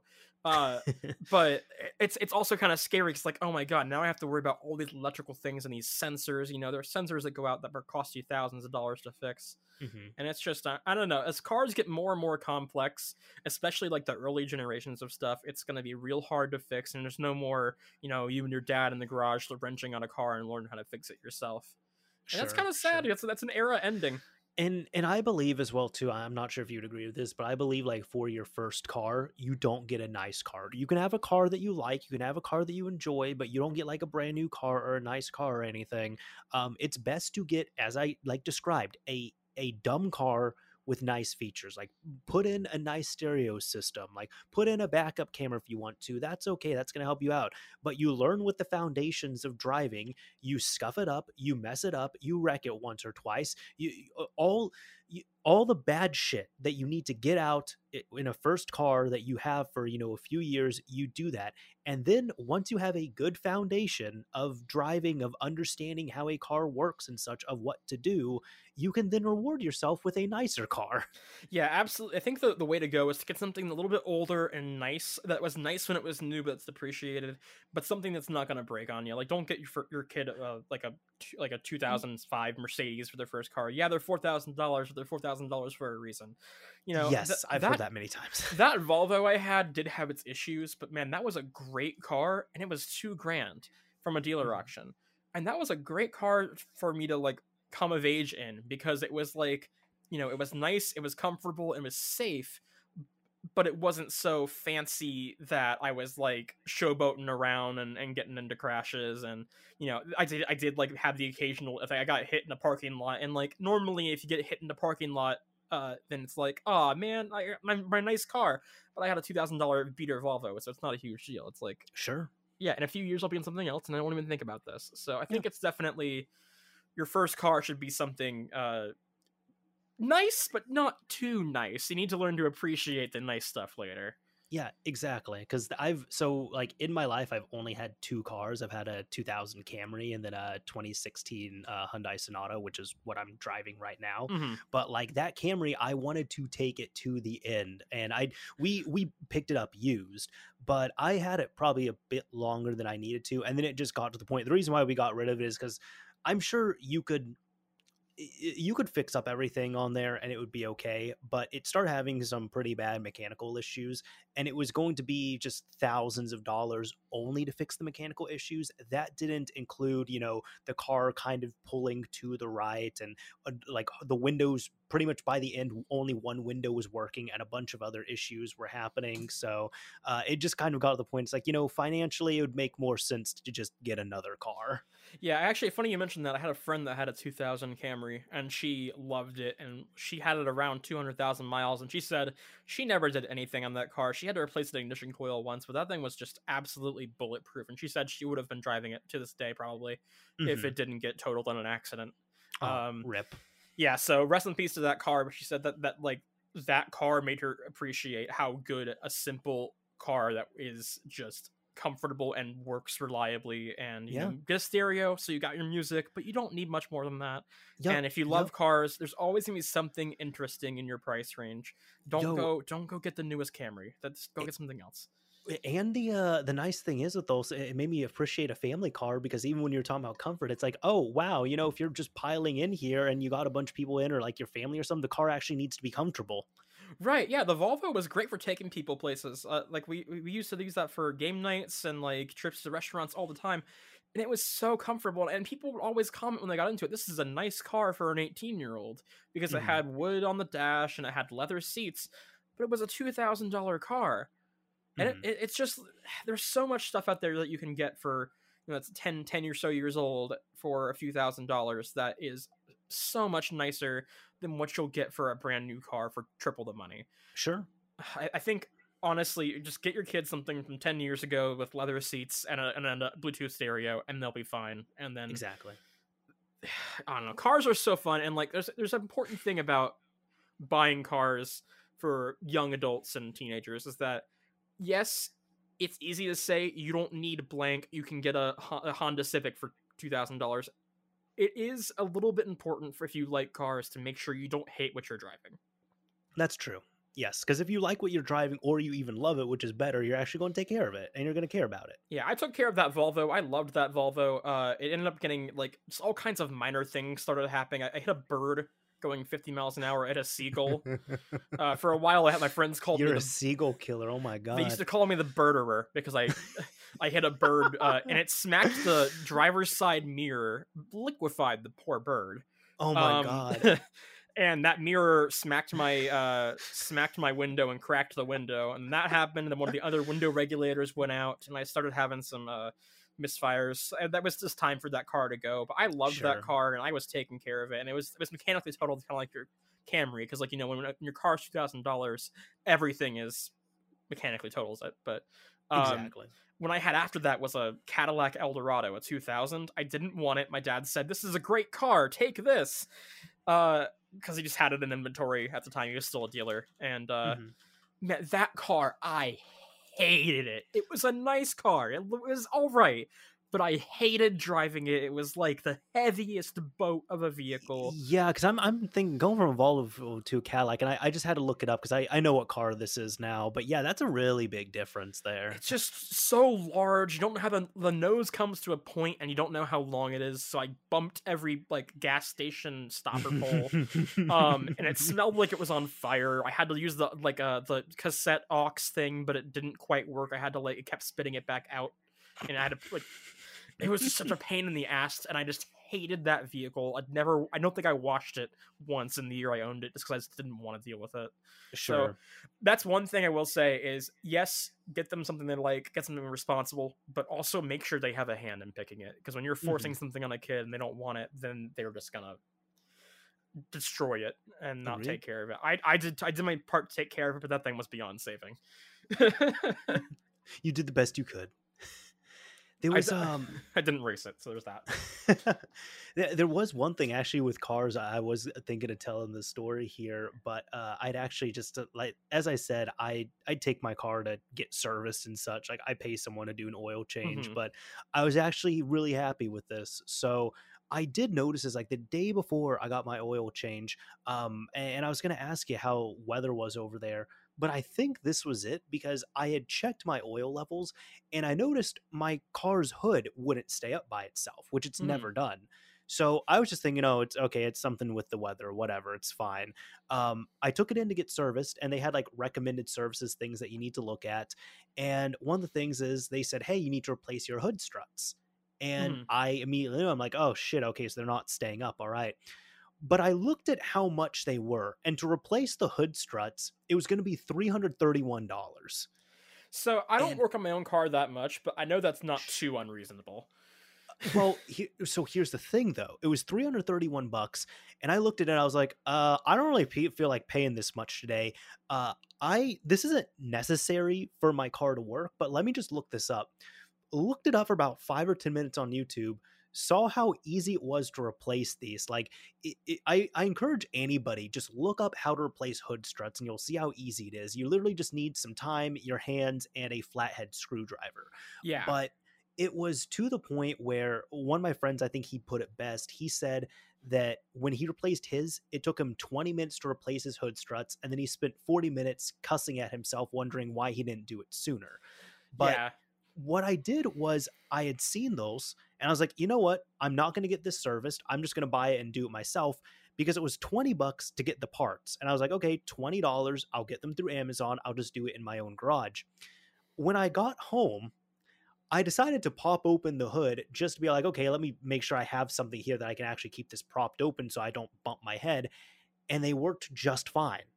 So I ended up immediately canceling my Amazon order, but that was just a very quick thing of it was going to be $331. I questioned it a little bit, so I was going to spend $20 doing it on my own, and then it ended up being a non-issue, which I'm still pretty convinced it was just because my car's never been in the super extreme cold that we had. So that's why I recommend for car stuff, even if you're not sure, if you question it, you're not sure about, just look it up on YouTube. Yeah, I didn't know that was a thing either because I'm in Florida, so we have it never gets that cold here. It's been like in the 40s recently at night, but Fahrenheit, right? and it never Okay. gets that cold. Okay. So, The coldest it hit for me was -11 one oh day. jeez, Yeah. yeah, that's fair. That's the one nice thing about Florida is that because it's always hot, we never have to worry about winter weather driving or tires or anything like that. It's never a concern. Sure, sure. But I was actually going to ask, like, how was Florida with this most recent, just like cold front that ended up hitting so many places? Yeah, it was honestly we got it pretty normal. It just feels like a normal February for us. It's been like some Really? days it's up to 80, some days it's down to 35, and it's that's not too unusual at least for my lifetime. Okay. It's not been bad in terms of weather. It's not been bad in terms of cars being finicky. It's literally just been a normal Florida February. I'm dreading the day it gets back to be 80, 90 every day because I hate that. I literally I hate more than any other physical feeling in the world being hot. Okay. So, I keep my apartment at 67 degrees. So does my girlfriend. We all just, the heat is the worst. I'm so not looking forward to it getting And this warm. this is why you're trying to get out of Florida? Yes. There are many reasons, but this is chief among them. I absolutely hate the heat. I want to live somewhere where it gets to be 80 at the hottest ever. Hmm. Yeah, so that I guess that's where Washington would help out. So at least like all the rain will help keep it cool, I suppose. Yeah, my brother used to live in LA. He lives in Palm Desert now, but he used to live in LA. And I remember whenever we would visit him, I'd just be in bliss for that entire week because it was like I was in t-shirt and jeans, and I was just absolutely comfortable, like I was sitting on the couch inside, and it Hmm. was absolutely wonderful. So yeah, I absolutely can't stand heat. Well, even though we did get a major cold front, I'm happy it didn't affect you all like that then, because I'm sure you've seen like just like the crazy videos of houses literally just freezing over and falling apart and such, like Yeah, from the inside. I always forget where exactly you live again. I'm in Kansas. Okay. So I'm in the Midwest, and like for us, like how do I put it here? So I've had like I'm just used to crazy weather where it's quite literally within a 24-hour period we can have a snowstorm, and then it's like beautiful and sunny and in like the 80s, something like Yeah. that. Like that can happen. It's very bipolar. But the reason why I was more worried about this is because all my life living here, I have never had it to the point where it was so cold for so long. Like consistently single digit temperatures and negative temperatures in Fahrenheit. Yeah, I can't even imagine that.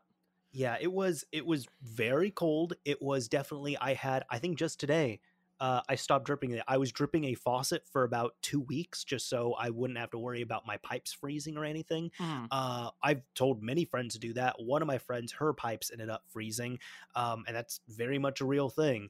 But it's funny because I've talked with people about this, and there's been people in northern areas, like especially there's a couple people I've talked to in Canada where they've said, yeah, like even like the crappy houses, like we've never heard of that issue. I'm just like, well, your houses are designed with all that insulation with this in mind, so your pipes will never freeze. While as like then you see Texas where there's literally there's no infrastructure there for Mhm. any type of snow. There's no preparation for it. There's no skill when it comes to driving on snow. Even the people who do drive on snow who are skilled, they really underestimate not only the other drivers but how much actually salting and treating the roads will help out. The apartments, the houses, everything there is not designed for extreme cold that they were Yeah. having. The people aren't used to it, and the infrastructure isn't built for it. And I keep seeing that picture of the frozen ceiling fan, which I think is Yup, depressing, but also hilarious a little bit. yup, But no, yup, it's yup. I don't know. I remember like there's this guy on YouTube is I can't remember his name right now, but he does the VinWiki channel about cars, and he says that he remembers this one time he was working on a Lamborghini dealership in Atlanta, and it was like a real bad snowstorm one day, and he just like the dealership was on either the top or the bottom of a hill, and he just washed out the window that day as people just slid into each other all day long, Oh because God. Southerners don't know how to handle the snow. Because I know No. it can rain, can snow in Georgia sometimes, but that's about as far south as the snow ever gets, and it never really sticks that much. Mhm. So I don't know. I've only seen snow 2 or 3 times in my life, and all of them were in North Carolina and Virginia when I was on vacation. So Gotcha. yeah, it's one of those things where like I'm excited about snow when I move, but I'm also a little bit fearing it. But I'm hoping that the people in Texas are doing okay. I know that a lot of them just got slapped with some very very very high bills today.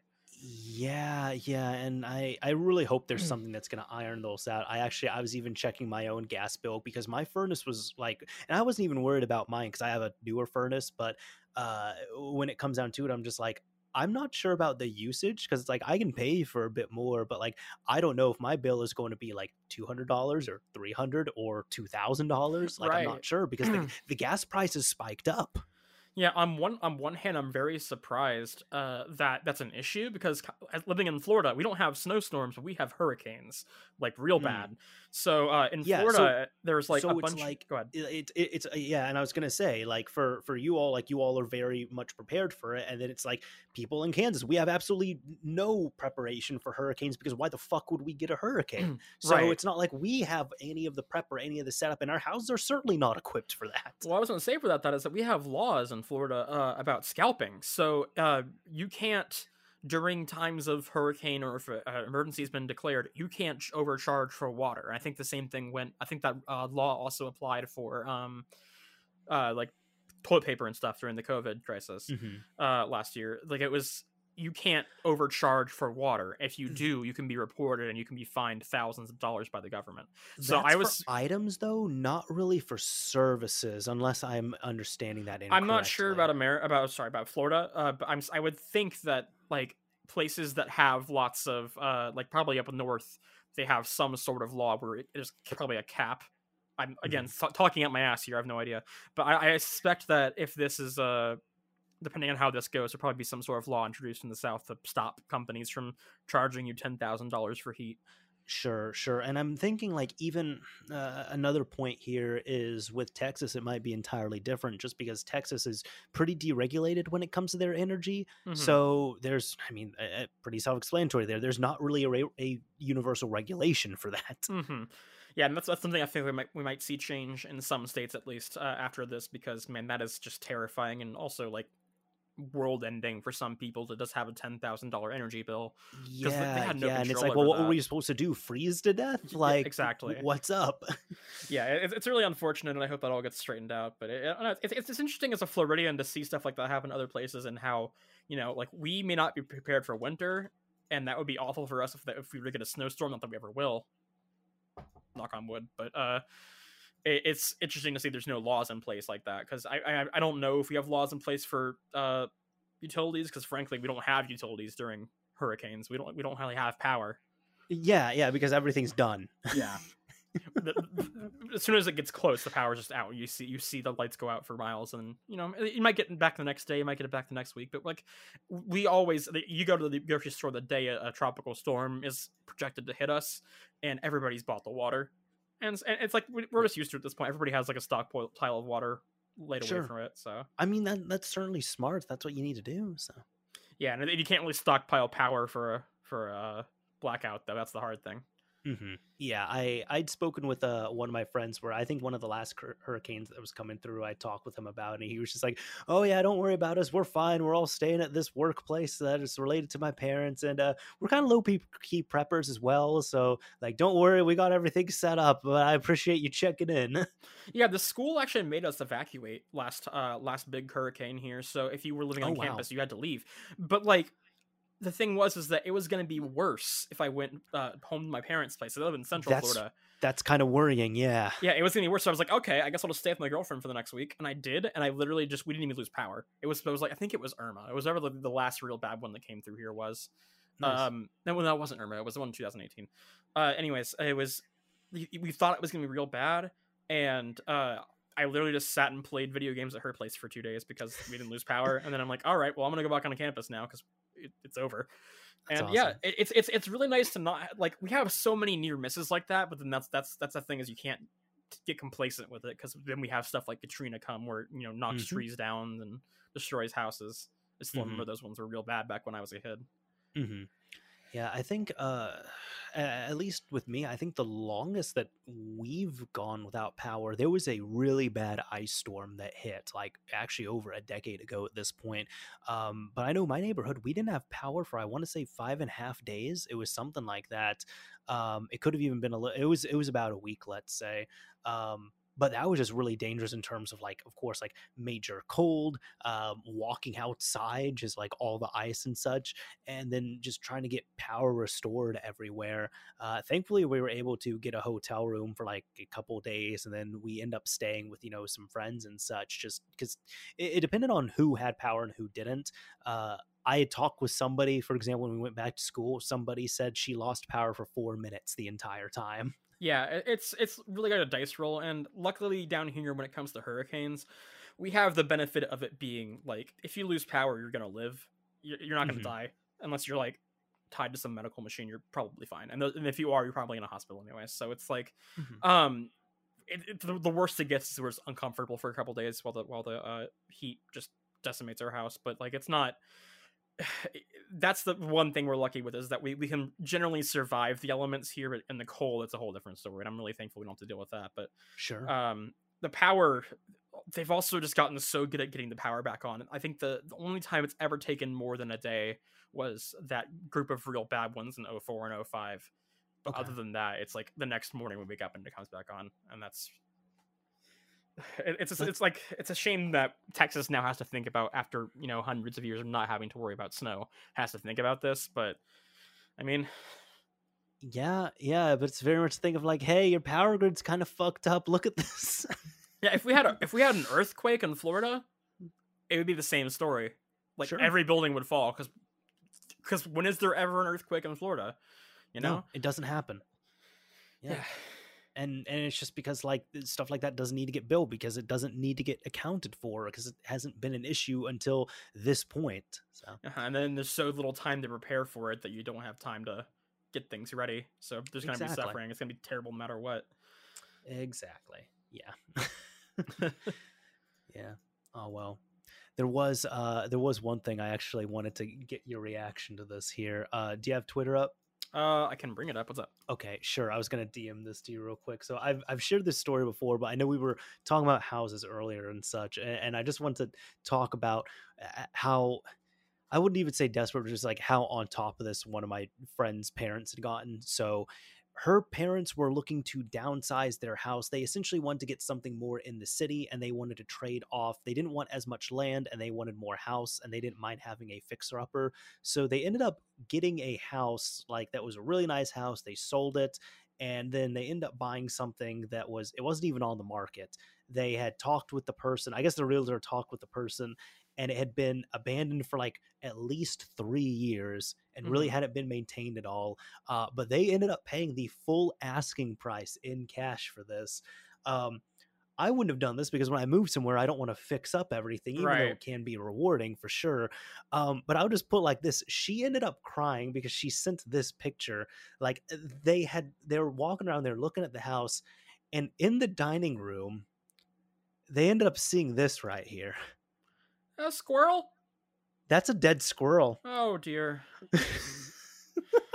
In the dining room? Yeah, in the dying room right there, like that squirrel that we predict that it had gotten in somehow and then just couldn't find its way out, so it just kind of starved and died. But it's like it's just laying out posted in the middle of the dining room. Man, that's I've had stuff like that before. Never to that extent, but we bought a house that was it was built in like the 20s and had like the back house was built in the 20s and the front part was built in like the 70s, and the back house was real gross, Hmm. and it's just stuff like that can happen. But man, it's real. Like I said, it's rewarding. It's rewarding to fix a place up, and my parents are really happy with what they did with that back house after all the work they put into it. But man, that's a lot of work, and it's not for everybody. If you want to live somewhere and just be content, it's going to take you 5 or 10 years. So you got to make sure you're down for that investment. Exactly, yeah, and I think the thing is, it was mainly her dad was spearheading it, but it was Hmm. very much a situation of like he'll get a house and then they'll do some renovations, fix it up a bit, but like they've historically like the last few houses they got aside from this one were pretty nice houses, and then they did a few things to boost up the value, and then he sees the dollar signs, he's like, oh wow, I can make a lot of money on this, so then they sell it and they have to just move the entire family into another house, and even like the family's just tired of moving too. So from what I know, even her mom was just like, this is it, like we're done. Yeah, Like no more. This yeah. is I am tired. Yeah, the house I grew up in, my parents did so much to it. They like added on a garage, and they added on a whole, like when my grandmother got a little bit older and a little bit started having some health problems. They moved her in with us, and it became like an extra apartment onto the side of the house, and all these things Sure. to it. And then we moved out of it, and we're like, well, I spent this entire time in this house living through construction sites because they were, doing something to this room or doing something to this room or building on this attachment. And then we move out, like, all right, well, We're not going to enjoy it. Okay. was that worth it? So yeah, it's definitely. I'm glad my parents have like they've realized they need to like do more superficial and surface level things to the house and not rearrange it and build new entire attachments with the new one, because Yep. they are both getting up there in age. I think they've both kind of decided this is the last house they're gonna buy. So I'm glad that's gonna be something where it's not a constant construction site every time I go home. Hmm. That is good. That's good that they've at least kind of gotten to that part. I'm hoping my friend's parents will kind of do the same thing because even it's just like everyone is staying in the house because of COVID and all that, and then like Hmm. family is all on top of each other, and then you also have this like this house that people didn't really like, the majority didn't really want to move into, but then it's being torn apart and it's pretty much a giant construction site right now. So there's times where it does get tense, but I think anybody would be within that situation if you give them the same parameters. One of the nice things about the quarantine period, not that the quarantine's been nice, but one nice thing about it is that Sure. I think it's given everybody ambitions to like do DIY stuff and like make their space better, because like you're spending so much more time in it. You want to make it something you enjoy spending time in. Yeah. And I think it's kind of revived that DIY and like home decorating spirit in a lot of people. I think that we're still a few months away from getting a house, but we all are just daydreaming about what we want to do with the space once we're in it, and all the cool things we want to do with it when we have the room and the right to do it instead of being Hmm. in apartments. And I think that's really interesting and fun. Is that like in a few months time I'm finally going to get to realize all those things I've always wanted to do in this space but couldn't because of how small it is. Mm-hmm. I don't know. I'm very excited for that. I rearrange my room like once a year because I love it. It's Sure. one of the most cathartic things in the world. No, that's awesome. I mean, that everybody will have their own thing on there, but no, actually getting your own space, like a proper space that is actually yours and nice, like your first real nice space, is really awesome. Yeah, I'm very excited to have an office that's not my bedroom for the first time in my life, because since a kid, it's always in my bedroom and then dorms, and then in my current apartment it's small, so I have this space is like the best space I have for what I want to do. Well, I'm very much a person where I believe in spaces and, having some separation and all that. So like even because I have one of my bedrooms is set up specifically like as an office, and it's like, yeah, I have consoles here that I'll play and such, but like I got my personal computer, I have my work computer, I have all this stuff here. But you know what? If I decide, screw it, I don't want to do YouTube stuff or work stuff, I can shut everything down. I can close the door. I have everything else that I can use. But I do see, I think of this several times now where, especially streamers, I'll see that they're just streaming in their bedroom, and it's not a slight to them, but I'm just like, wow, that must feel like they never stop working. It definitely has gotten to that point. They're streaming to everyone, and their bed's just right behind there. It's like they're not doing that for show. It's like, no, this is where they literally live. Yeah, it does feel really. I alluded to this earlier with like everything touching. It's very hard to shut off when everything is connected together. And like when I want to play games at my desk, I have to open my capture software to get the audio, or it's like it puts a pressure on you to like record everything you play or to turn everything you play into content. And that does kind of suck when you want to play something for you. Like I've really wanted to get into a variety of RPGs over the last year or so, but it's hard to justify that when I know that it's such a large commitment, and when I'm already playing games for what is currently my job, it's like this has to be either I have to decide right now, am I going to start recording from the beginning, or is this never going to be content? And I've made myself not record some gameplay over the last year just to be some stuff that's just for me, and I'm excited for the ability to separate that out, where like I can leave my office and go play a game with my girlfriend and not feel like I'm shirking responsibilities. Yeah, I was gonna say, you're gonna have like a game setup or game room, aren't you? Yeah, it's just gonna be a game setup room that's got a couch and my desk in it, and it's just gonna be it's gonna be really cool and nice. I'm probably gonna spend a lot of time in there just because it's where all the consoles are gonna be. Because like I'm a firm believer in never having to unplug things. I don't want to have to like, when I want to play a Dreamcast game, I don't want to dig out the Dreamcast and plug it in and get it all configured and everything. I just want to press the button and go. So I have everything in a cabinet plugged in at once on HDMI switchers. That's my goal, is to have everything just set up and ready to go. So I'll probably still spend time in that room outside of work hours, but it'll be nice when I feel like I don't want to work on things, or when I'm overwhelmed by work, or I need to take some time off and spend time with friends and family, to be able to just go into the living room and be away from it, but still like indulge in our hobby, because all of us are gamers, and that's very exciting. Sure. And then like you don't want to, people don't want to deal with that either, where it's like, oh well, hold on, like you have to, because I'm just thinking like my old apartment. I mean, it was mine and I was the only one who lived there, so it was okay. But for example, I had like my living area. I had pretty much in one room. I had the living area, kitchen area, and then kind of a side kitchen middle entrance area. And in like that corner, that's where I put my computer. But I had my capture card hooked up all the time. That made it super easy to record on a dime.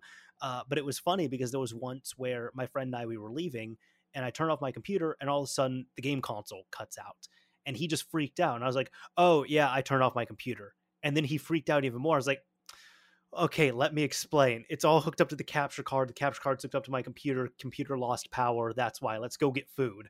But yeah, it's nice if people can just run and do something like that, and they don't have to worry about any of the extra setup or messing with configurations. Yeah, that's like I have like a splitter setup, so it goes like one cable goes to the TV, one cable goes to my monitor, and then one goes to the capture card, so that like my computer's off, doesn't matter. And like that's one thing that I was like, I do not want to have my computer on at all times to to watch a movie in bed, So that's one thing I'm excited about, is just be able to separate that. Like I'm, my friends and I've discovered like just this past weekend with the 360 that my girlfriend and I really like playing fighting games together. So that's gonna be nice to not have to do it in my workspace and be tiny. If I just want to go like play the JoJo's Bizarre Adventure fighting game with my girlfriend for a couple hours. Mm-hmm. It's not like I feel like I have to be You surrounded can by literally work. like stretch. What? You can like literally stretch and you can move. Yeah, no, seriously, it's impossible to like. I have like the back of my chair is touching my bed right now, not my desk. Oh That's God. literally how tiny it is. So it's an exciting prospect, a scary one, but definitely exciting, and like it's gonna be really validating and helpful to be able to separate out aspects of my life and For then sure. feel like I'm an adult with a house and friends and family that live there with me instead of you know.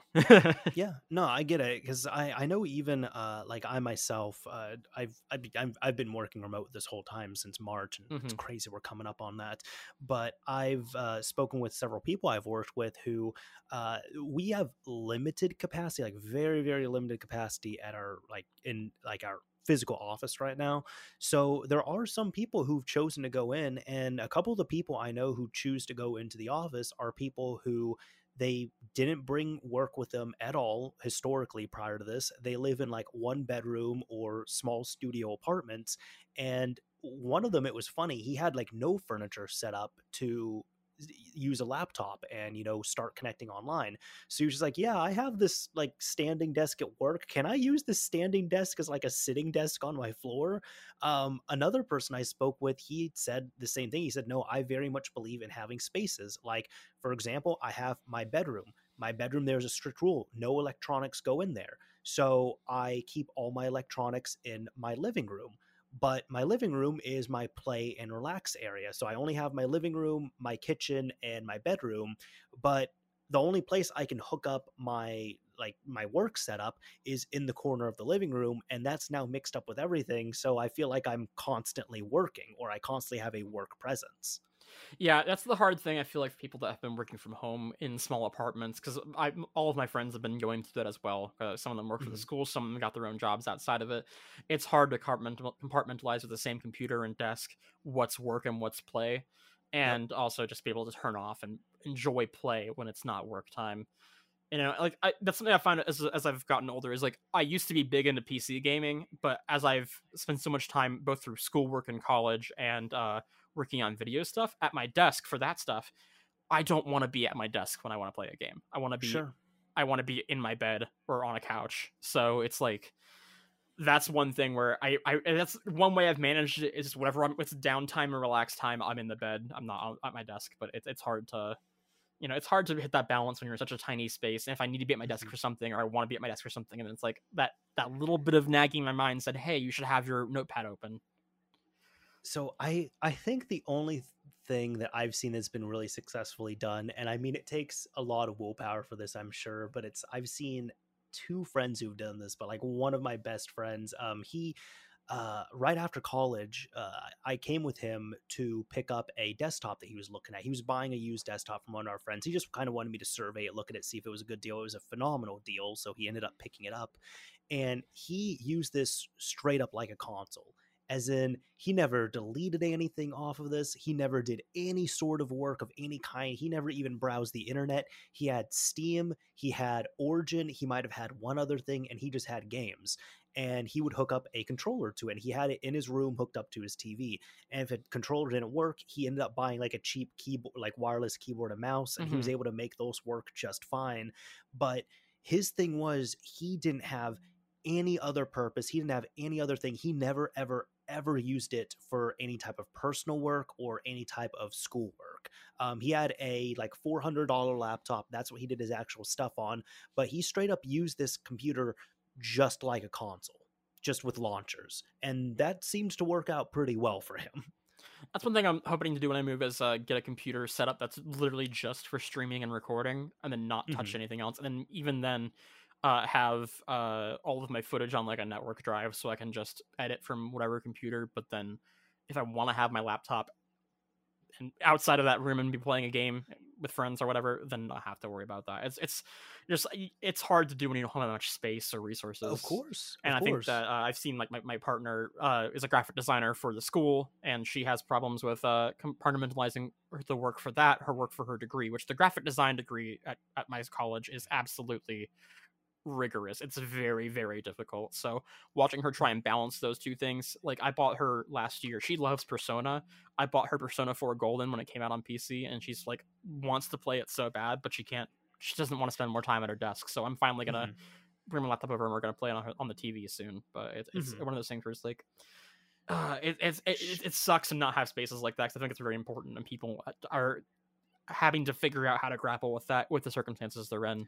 Sure, and even I will kind of give you a heads up on Persona 4 Golden, because I had played it. It was funny. I started it like around winter break, when I like 1 year in college, and then I pretty much burned through winter break, and it was a good game, mind you.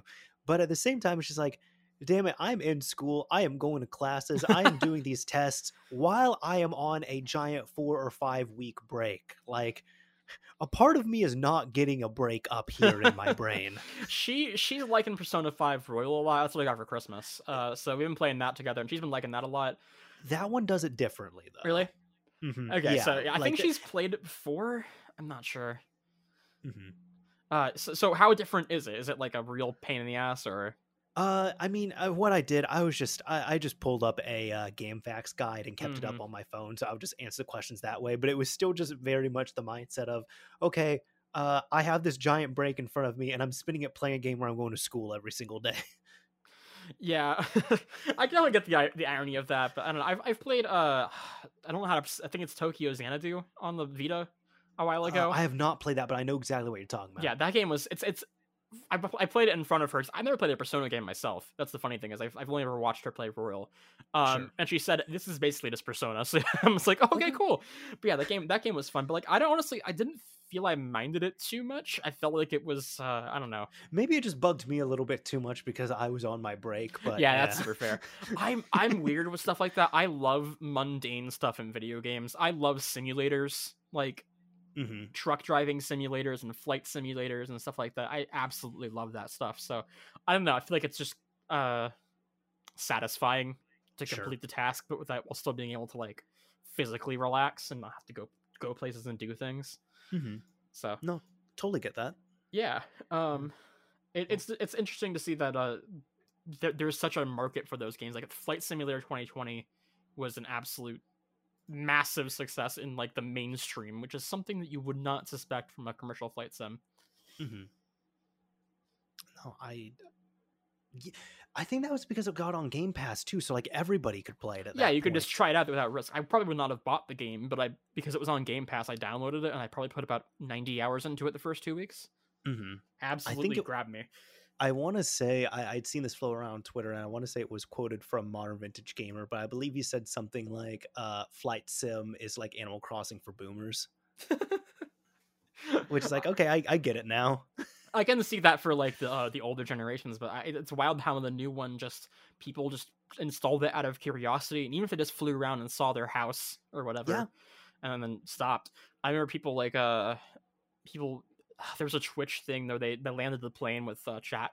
Like they did Twitch plays flight sim and landed the plane. Oh my god! It's like, I don't know. That's really cool. People are finding all these ways to have their own fun in this giant sandbox. I don't know. It's a cool game. It is. Yeah, I haven't played it, but it certainly it was impressive to say the least. You need a monster computer to play it. It plays very poorly on my 1070 Ti, but interesting. I got a 1080 Ti, so hopefully you probably do a little bit better. But it's just very, very, very heavy and unoptimized just because of how large it is. Sure. But it's definitely a very good game and recommend it. Good to know. Yeah. So kind of wrapping up here, but this is one thing I either discuss or I always ask. But what games have you been playing here recently? So other than Persona 5 Royal with my girlfriend, I've been playing. So I say I have gaming ADHD because I like to try things. I have that. I like to try things for a few hours and say, okay, cool, have my fun with that and move on. But this weekend I've been playing Test Drive Unlimited 1 a little like the original one, because I've got that modded 360. I was able to restore the DLC that was been long delisted, so I've been playing that. I played the GoldenEye remake a little bit on the new console as well. Oh, it's so good, isn't it? It's wild. It's just it fixes the hard parts of playing that game now. Yeah, the graphics and the controls. I'll tell you, that ruined my sleep schedule when it dropped. I imagine. It's that good. Because you're a little older than me, I think, right? So that's like your childhood, right? Yeah, but even so, even in my childhood, I got to it late, but I've always had an appreciation. It's actually one of those things I never realized how much I loved that game until the remake did come out. And I was, well, unofficially come out. But yeah, no, to sum up how good it was, it ruined my sleep schedule for a week or two. That's pretty funny. Did you play it with friends yet? I had played it with one friend and we were just going back and forth on levels. Like we didn't do any actual multiplayer, but I need to get a multiplayer setup going. I never got the experience of multiplayer growing up with that because like Admittedly, I didn't either. We just thought Facility was really funny because you can shoot people in a bathroom. we were like 10. I never got to play it because like it was just, before my time a little bit. I was born after it came out, which is the funny thing. So it's just like I played like GoldenEye Source back in the day, and then the Wii remake, which wasn't fantastic, but I don't know. I'm interested to hopefully find a community playing that game through Kai or whatever in the near future. So yeah, there's been that, and then I don't know. I've just kind of been between games lately, figuring out, going through all the old Hot Wheels stuff for this video, which is very interesting because like the 6 hours of movies to watch for it, which was very fun to go back and have that nostalgia blast. I never saw the Star Wars film, or not Star Wars, the Hot Wheels films. So it's wild because they're at one time they're like, yeah, they're intended for children and they're like about racing Hot Wheels cars, but they're also surprisingly dark and sometimes even like gritty. Okay. And it's interesting because that's like ahead of its time for children's animation, and they've kind of gone backwards. So it's something I'm very interested to like get to explore and write about in the near future, because man, I loved those things as a kid, and I didn't know how lucky I was to experience something so unique, even if it got cut off short because they went over budget, which doesn't surprise me given the animation quality. They went over budget and they never finished the story, so it ends on this massive cliffhanger. So lovely. Gotta find out about that if I can. But yeah, so I've been playing the old Hot Wheels racing games. They play kind of like F-Zero in some cases, which is pretty cool. But yeah, that's what I've been playing too. What about you? Let's see. So of course GoldenEye, I've mentioned that, and then that's been about the only game I've finished, because the other games I've been playing, I've been bringing this up for months, but I'm still not done with it. I've been playing Ring Fit Adventure at least 4 or 5 times a week, which that kicks my ass. It does its job very well though, and I cannot speak highly enough of its praises, but it will kick your ass, and if it doesn't, you're playing it wrong. Yeah, my friend picked it up for quarantine workout reasons, and she said, "Oh my god, this is the hardest I've ever like worked out, and I'm playing a video game." Yeah, you will cuss and scream at that dragon. That dragon is a dick sometimes. I'm still curious to try it. I don't think I have space for it in my place right now, but I would love to try it out at there sometimes. Because... Yeah, try it out their place, or when you get your own like bigger place, definitely try it out. I can't recommend it enough. Oh, man, it was so hard to find for a minute there, because I think it's one of those things kind of like Animal Crossing, where it came out at the right time and it was just hard to get your hands on. And I remember trying to find that friend a copy of Ring Fit for her birthday, and it was just out of stock everywhere and getting scalped on eBay. So I don't know. Yep. I remember at the beginning of quarantine, I think it was the Switch and Ring Fit Adventure were consistently sold out together in South Korea, because everyone had to stay inside. So a lot of South Korean households said, hey, let's pick up a Switch and Ring Fit to actually work out. Yeah, I don't know if it was a problem over where you are, but here Switches were out of stock everywhere. Ring Fit was out of stock at every store. If you found a store that had it, it would be out of stock by the end of the day. It was wildly hard to get a hold of. So the Switch Lite was kind of okay to find, but nobody wanted the Switch Lite. People wanted, because everyone was stuck at home and they wanted to play on their TV, so they wanted the full Switch. Yeah, I had some friends manage to get a Switch Lite, but I remember trying to get that Animal Crossing Switch was just, oh man, it's finally somewhat possible to get now. It is, yeah. But man, back then I remember people going for $1,000. I've slept through the pre-order window, so I didn't get it, and that's happened to me more than one time over the last few years. I gotta get a better alarm, I guess. Totally feel that. Yeah, I've stopped trying to. I've completely stopped trying to get a PS5. I don't know when the hell I'm gonna. I've just kind of accepted that it's gonna happen when it happens. Like most of what I want right now is I want the Series X, and I recognize I can play everything I can play on a Series X with my current console, so I'm just not bothering for now. Sure. And I figure when they're possible to get without breaking my leg or my wallet, then I'll worry about it. Yep. Yep. To everybody listening who doesn't have one, just don't pay the scout prices. Just wait. You can wait. It's I fine. I played through Cyberpunk on a Xbox One X, start to finish, about 70 hours. It was buggy. It crashed if I drove too fast. It was tolerable. It was still a great game. I still really enjoyed it. So Right on. I've heard many people say when it's not working, it's a good game. yeah, it's honestly, I didn't have that much issue with bugs. It was literally just a reproducible thing. If I drove too fast for too long, it would crash the dashboard consistently. And there's also this one part of the city where if you drive through it, your character will become naked and T-pose. Oh, well, that's nice. Those are the two bugs I could reproduce. Everything else was like, whatever. The delivery box typo was funny though, where it says devilry instead of delivery. Oh, yeah, and I think like there was one sign that said like "Welcome to Night City" and "Night" was misspelled. Yeah. So yeah, there was a lot of stuff that got messed up there. Yeah, you don't go down that rabbit hole though. No.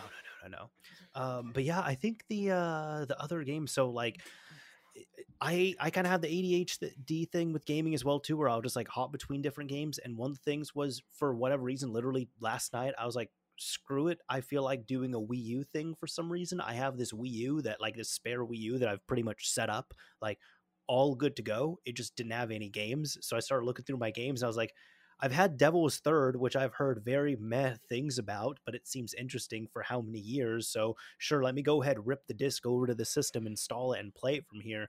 And I only played like one level, and I've also been playing 13 Sentinels, which is very good, but I'm not done with it because I keep hopping to different games. Mm-hmm. 13 Sentinels is really good. Devil's Third, I'm only like one level in.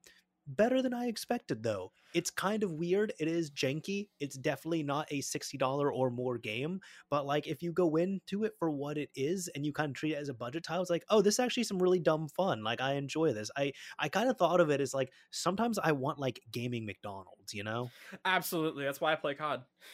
Yeah, and I thought of that too. I was like, I want gaming McDonald's, but I don't want Call of Duty. But I have that same thing where like sometimes like once or twice a year I want to play Call of Duty and then I just get it out of my system. I'm like, cool, I won't touch this again. Yeah, I definitely get that, and I think there's lots of games like that on, especially on the PS3 and Wii U era, where there's just games you can power through in 4 or 5 hours and have your fun with, and not have to worry about them again. Lots of Exactly. shooters like that. So I gotta ask, because you said you were feeling like doing a Wii U thing. Yes. Do you ever get the feeling where like you want to use a console's controller, so you try and find a game to play on it? No, actually I have never had that. It's like there are times where whatever console I get a game on is based on what controller I feel like using that day. So Gotcha. like I played Assassin's Creed 4 a few weeks ago. I didn't get to finish it or anything, but I played a good amount of it on PS3 because I wanted to use a PS3 controller. It's Sure. just so yeah. I find that with Wii U as well. It's kind of weird. The Wii U's gamepad is really comfy. It is more comfy than it deserves. Yeah, Call of Duty plays actually pretty damn well on it. I was It surprised. does. I'm Yeah. Oh, and the reason why I actually jumped to the Wii U because I was playing Grand Theft Auto 3 on it. That's my all-time favorite game. So like also I was playing the reverse engineered like version on PC as well, which is immaculate. But I was surprised at how well it played on Wii U. So that's now I'm remembering. I was really surprised with that. So I was like, let me see what other like official games I have on here, and that's when I started revisiting other stuff. So I'm going through some of my other games right now, and I'm messing around with them. But yeah, that's kind of where I'm at in this weird place. Yeah, I think I play more games for one session than I play for more than one, honestly. I just kind of try everything for a little while and I'll come back to it when I want to. But honestly, Gotcha. I just think playing games is fun. And so if I enjoy one session with the game, that's, I think, to me, a worthwhile amount of time even if I don't come back to it. There's nothing wrong with that. Hell yeah. Yeah. So I guess we can go ahead and wrap this up here. This has gone on long, but Yeah. it's been a really fun episode. Yeah, it's been very fun.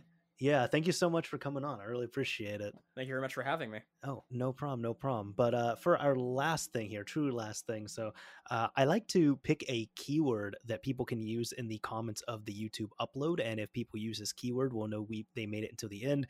But since the guest is on here, I always ask the guest. So Casey, what should the fine people of the YouTube comment section use as a keyword or a phrase? So we will know that they made it to the end of this almost 2-hour long episode. You know, I'm a racing game fangirl, so I'm gonna say House Real Big. House Real Big? Midnight Club 3. Okay. All right. So if you use that, is that a word or is that a term? It's a term. It's from a song from Midnight Club 3. It's like the menu Okay, song. okay, gotcha. Because I didn't know if it was going to be just like all one word or what. But yeah, if you use that term "house" real big in your comments, we will know that you made it to the end of this very long episode of Mario's Minute. Aside from that, I guess, Casey, do you have anything else to say or add on here? Anything you want to plug? Well, thanks for having me, of course, and plug my channel, of course. It's just Casey. Oh If you yeah. scroll past the country music, you'll find me. I my Wait, my seriously? Yeah, because there's this girl named Casey Musgraves or Musgraves, how you say it, and she's the first result, but I'm the second one. Oh yeah, but I guess like I'm such a big XX elite XX gamer that like if I just look up Casey like on my channel, I see like your channel and then a couple of your videos. Then there's NBA Youngboy and then there's Casey Musgraves. That's pretty good. Yeah, I think if I search it, I get her first. But yeah, so if you Interesting. search me, there's that. I make videos about all kinds of games and ports and weird stuff like that. And yeah, Hot Wheels stuff coming soon. Right on. Well, we'll look forward to that Hot Wheels stuff. All right. All right. Well, anyways, this is Mr. Mario signing off. Thank you all for listening and watching, everyone. Until next month.